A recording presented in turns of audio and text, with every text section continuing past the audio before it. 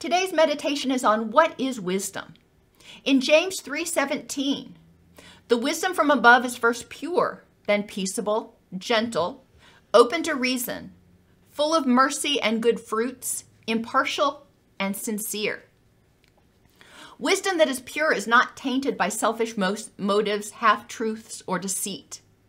When it's peaceable, gentle, and impartial, it seeks to understand what's going on and acknowledge other people's perspectives and works to find compromises and ways to work together or synergize instead of insisting on its own way and competing. This is that abundance mentality that we keep talking about.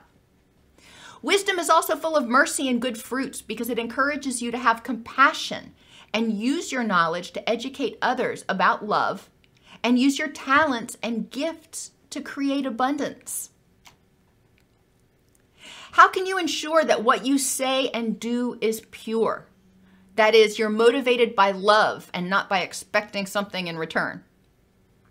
How does being peaceable, gentle, impartial, and unselfish produce good fruits for you?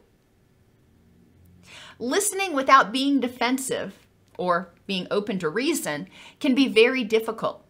How can you be more effective at hearing other people's perspectives and trying to create a win-win, a compromise, or find a way to synergize instead of compete or contradict?